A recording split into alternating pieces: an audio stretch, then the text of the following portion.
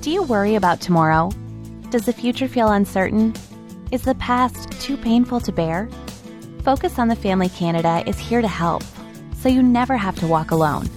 Every morning, our staff lift up your prayer requests. If your burdens are too much to carry on your own, you can request a free, one-time call with one of our counselors at focusonthefamily.ca today. That's focusonthefamily.ca. We're here to help. I think initially they have to have a plan. So I would say get an index card. It sounds so simple. Get an index card and write down your number one financial goal. Doesn't matter if you have enough money or you even think you're going to have enough. Just write down that goal. It could be to pay off my house before I retire, or to send my kids to college, or to save enough for 1 month's emergency.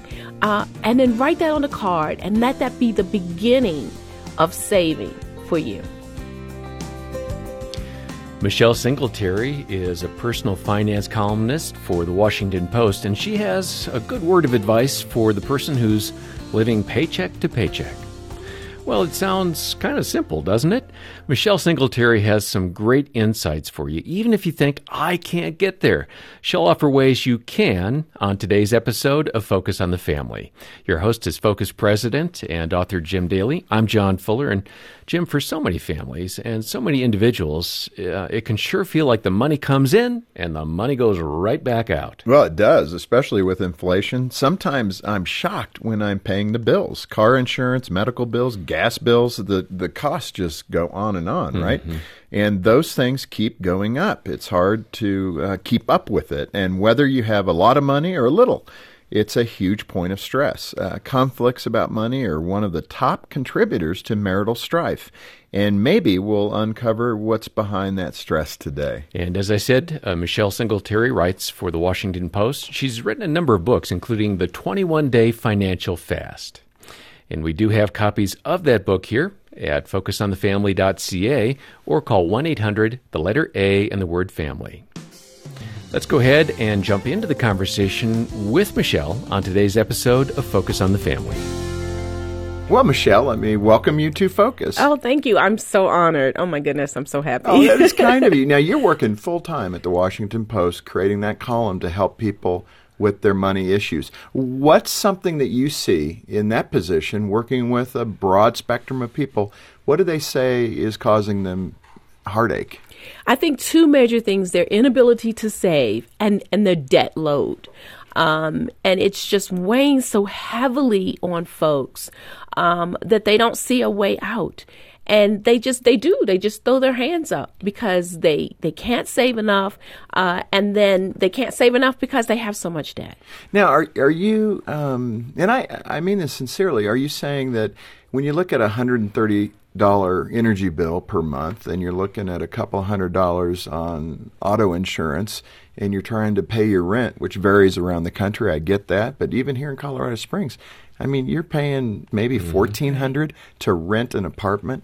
Those are big expenses. It is. How do you get ahead when you're, again, barely making it? I mean, it's like you're bringing in $3,000 a month and you're spending $3,000 a month on those essentials. Right. I actually want to use an analogy. At our church, we have altar call every Sunday. And lots of people sit there and they say to themselves, I'm not ready to go. I'm not good enough to go. And they delay it. And it's the same thing with your money. People think, I just can't do it. And absolutely, the bills are high. The rent is high. Energy is high. But you can't wait till you're ready to do it, just like you can't wait ready to accept Christ. So you have to just leap out there. And what does that mean? It means making different choices. It may mean that you can't live in that apartment by yourself. It may mean that your kid can't go out of state for college. They have to go in state, and maybe they can't even stay on campus. So you have to know that you've got to make better choices. Just like when you choose to accept Christ, you've got to make better choices, but you don't come perfect. And it's the same thing with your money. And I have to remove that from people, that I can't spirit. You got to get rid of that I can't spirit, or you won't be able to do it. Do you think it's fair to say that people live in categories? I hate to say that, but when you're, just making enough to pay the bills, and then there's those that have a little more discretionary income and they're making perhaps poor choices. And then even, it's so funny when you talk to financial experts, and I'm sure you're right in there as a financial expert, you talk to people that make what seems like quite a bit of money, maybe six figures, 100,000, maybe 150,000. They seem to be struggling too. Yeah, everybody's struggling. I tell you, how does that happen? I know somebody making $50,000 a year would look at somebody making $150,000. They'd say, if I had that, I would be fine. But you talk to those that have it, and they're going, we're squeezed. Right. How does that happen? Because the more you make, the more you spend. And if you remember, all of us, when we started out at our first job, we thought, oh my goodness, this is no money. And then as soon as you start making more money, what did you start doing? You elevated your standard of living so that you started to live up to what you make. I was raised by my grandmother, and we call her Big Mama. Say that again, because there's a story my Big there. Mama. Big Mama. I was raised by my grandmother, who we call Big Mama. The funny thing is, she wasn't a big woman at all. Right, but big in your eyes. But big in my eyes. And she made minimum wage, and she took in 5 of us. There was 5 grandchildren she took in, and I was one of the 5. And she made what we would consider, she lived below the poverty line. Yeah. And yet my grandmother was able to save and pay off her cars early. And when she retired, her home was paid off. And so when I look at her and I think, oh, she could do it. Now, mind you, she didn't do it back in the 40s. My grandmother, passed away in the early 90s. So we're not talking when, bread was, 5 cents. Right. And I just look at her as the example because she never elevated herself up to where her salary was. And so you could be making $20,000 and still find something to save. You can be making $200,000 and you absolutely should be finding something to save. And I work with people at all income levels. And it does astound me that people making 6 figures have less than people I know making $20,000 or $30,000 a year. When some of those big decisions they make, ends up costing them a lot. Absolutely. Because they're buying bigger houses, bigger cars, and that trap. Right. If something falls apart, like their job, right, they're really in trouble. I do want to push you a little bit, Michelle, with Big Mama. I love that. That's just so fun.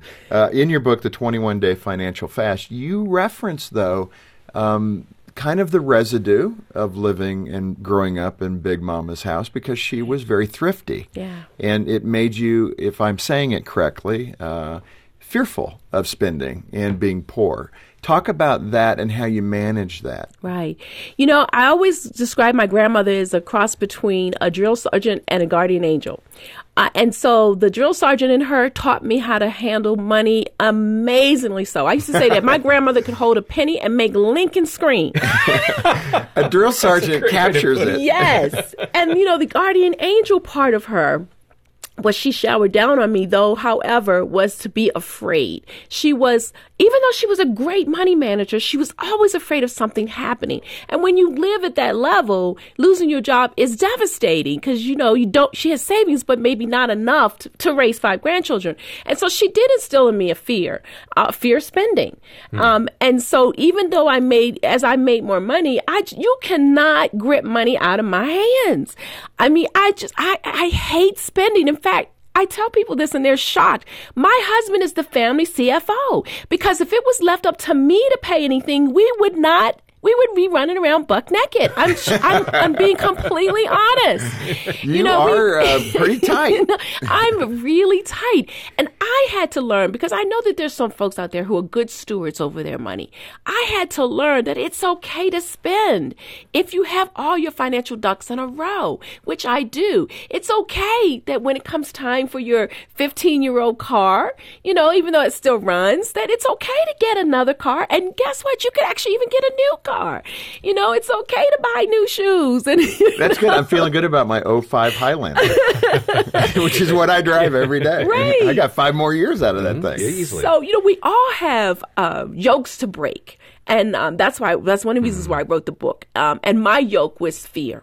I always had this sort of bag lady syndrome that I'd end up as a bag lady. Now, I'm the product of Big Mama. I would never be that woman, but I was always fearful. So for me, I had to learn to be okay with the wealth that I've accumulated through the grace of God. And so that's my yoke. Now, other folks have different yokes. And some people might think, oh, that's a great problem to have, but you don't want to be miserly. And I'm not miserly, but I always fight against that. And so that's the thing that I challenge myself to make sure. And my husband and I are very generous, and we tithe and so forth. But, when I first started tithing, it was just like, oh, I'm not going to have money for food, which is crazy. Yeah, no. And I do. And so that's what I've been struggling with. And I still struggle. I'm better. Well, let me ask you this before I do. We are going to get there to the 21-day fast. I want to talk to you about that. But,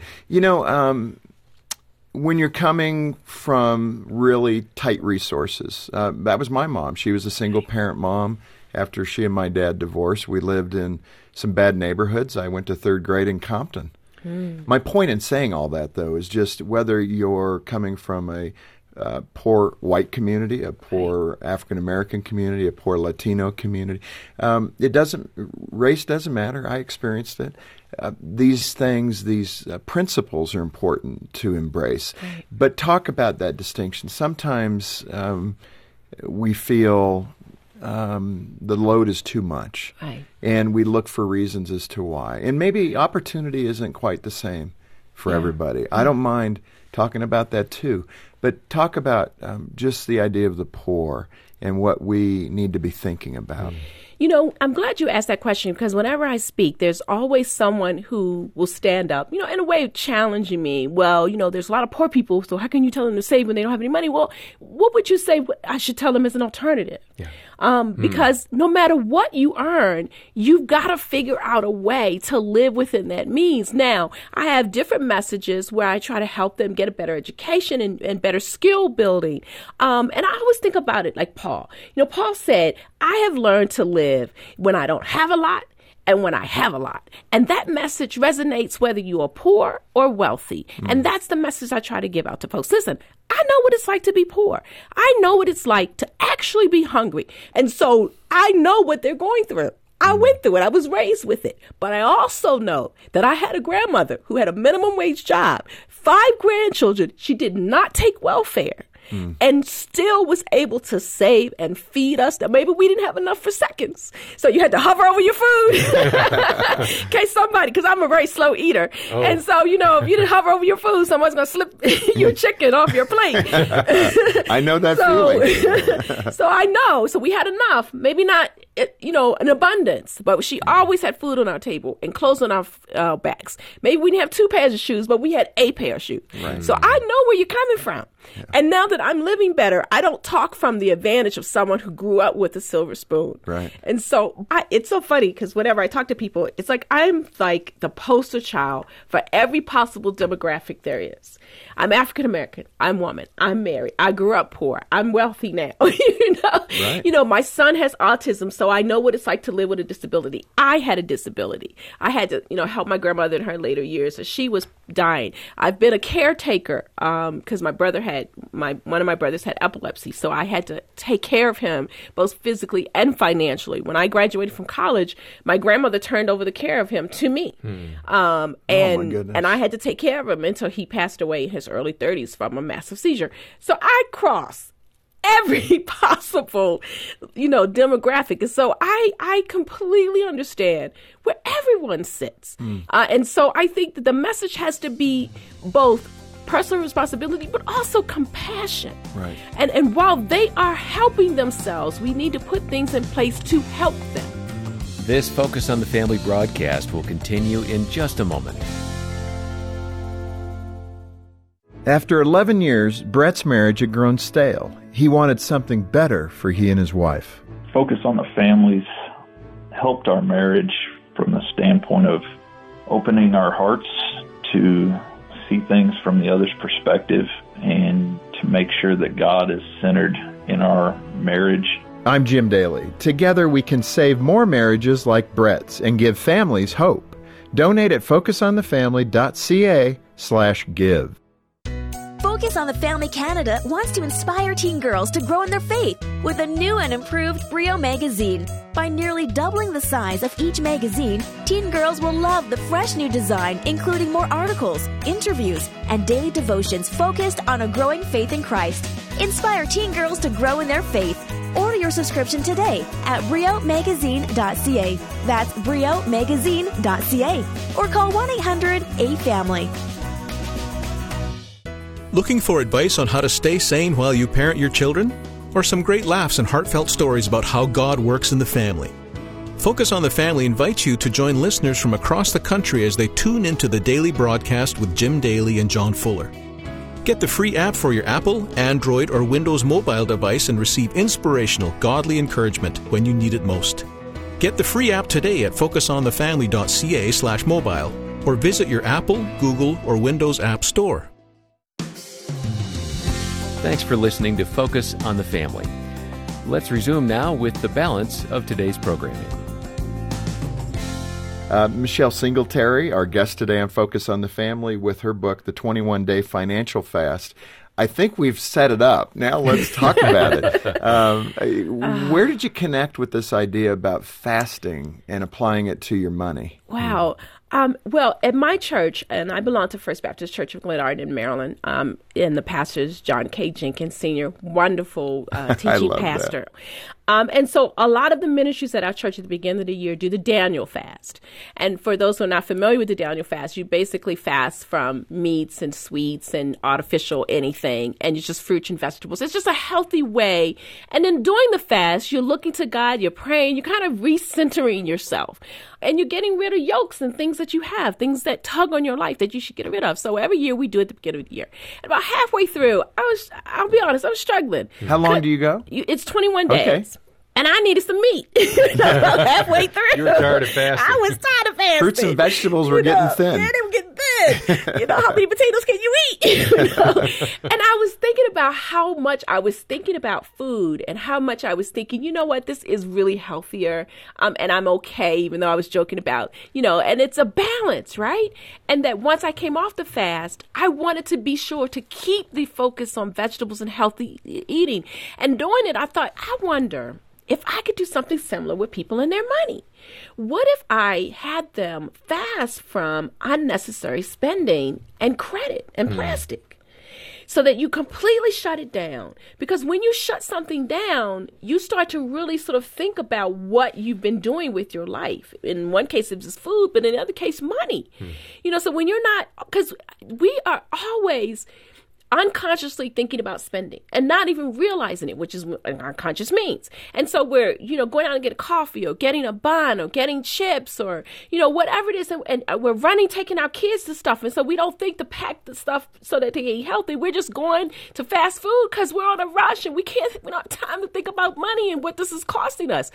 And so for 21 days, you get shut down from all of that. Now, people will sort of joke, do I pay my rent and stuff? No, that's crazy. Right. I'm going to invent a fast where you don't pay your bills. Right. That's called so go to jail. You pay all your bills, including your credit card bills. You pay your rent, your mortgage, your cell phone, and everything. What you don't do is no unnecessary spending. And even grocery stores, because lots of people have issues, they overspend at the grocery store. And so you have to have a tight grocery budget, and you can only use cash. Because the thing about cash, because people think, debit is sort of the new cash, people think, but a debit card is not the same as cash. Because here's the thing, there's studies that show that when you use plastic, debit or credit, you spend more than if you had cash. So if you had to go to the grocery store, most of us take multiple runs during the week. And all those runs mostly to fill, milk and vegetables, right? That's what we say. So we go in, we just need a gallon of milk and some eggs and some veggies. Don't forget that ice cream. And, see, there you go, right there. That's a dairy product, so right it must there. count. So you go in with like 3 things on your list. You come out with 20 things on your list. And if you only had $20, you could only buy those 3 things. But because you have a debit card, because you have a credit card, you can overspend. And so I want you to get acquainted with limitations. And so the fast is to shut it down. Limitations. And then credit, obviously, to get you starting thinking about debt. And people think, it's easy. I could do that for 21 days. About day 3, I start getting emails from people like, you are crazy. I can't, because we just spend so much and we don't prioritize our spending. And I had people talk about how, one woman said day 3, she stopped smoking because she realized how much she was spending on cigarettes, which is an enormously expensive habit. People were saying, I didn't realize how much I was spending eating out for lunch. Now, here's the thing. Most financial experts will say, cut out the expensive coffee, cut out this because you'll save millions, which is really, the math doesn't work. I don't tell you any of that because here's the difference with me. You decide what is important for your budget. And if getting that expensive, nicely brewed coffee in the morning is what you like and it will keep you, if you don't mind, from slapping your coworkers, because we got some. Definitely get that coffee. Definitely get that coffee.